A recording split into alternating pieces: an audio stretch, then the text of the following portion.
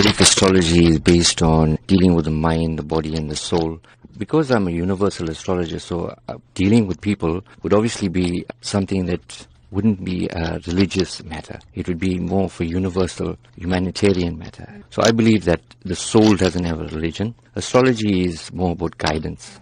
Now, tell us a bit more about your focus on children and how you plan to share with children, maybe coping mechanisms, as well as teaching them this particular skill. Why is your focus on children this time? Being qualified in India, I've actually brought in a lot of information from that part of the world, where I found that lots of influential businessmen, they actually rely on astrology on a large level. And I believe that the youth in South Africa are our future.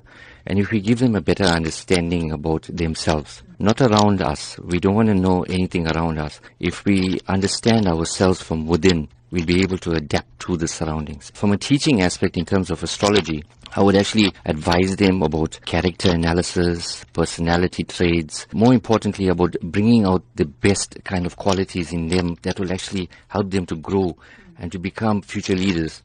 Everybody has potential to become a leader, but some of us, based on our backgrounds, our family upbringings, we haven't been given the chance. If we have somebody that can motivate them, well, I believe that they'll be able to make a huge difference in terms of progress and prosperity. What do you say to those people who are of this opinion that you are just quacks? The basic understanding about astrology is that it is, but then also the same token has been given a different name altogether because there's so many frauds out there. People are doing this to enhance others based on monetary value. There you get a guy like me that's coming along, that's pure at heart, that has compassion for people, that actually has a genuine interest in uplifting people. Now I want to take astrology into a different level. Even with my calculations, it's basically all scientific. And if you know, my kind of a background would be obviously something that is on an engineering level. So I am very adept in terms of calculations. Why have you coupled Vedic astrology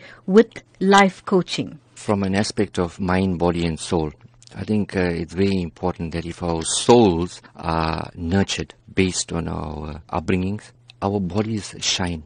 Then the mind automatically thinks.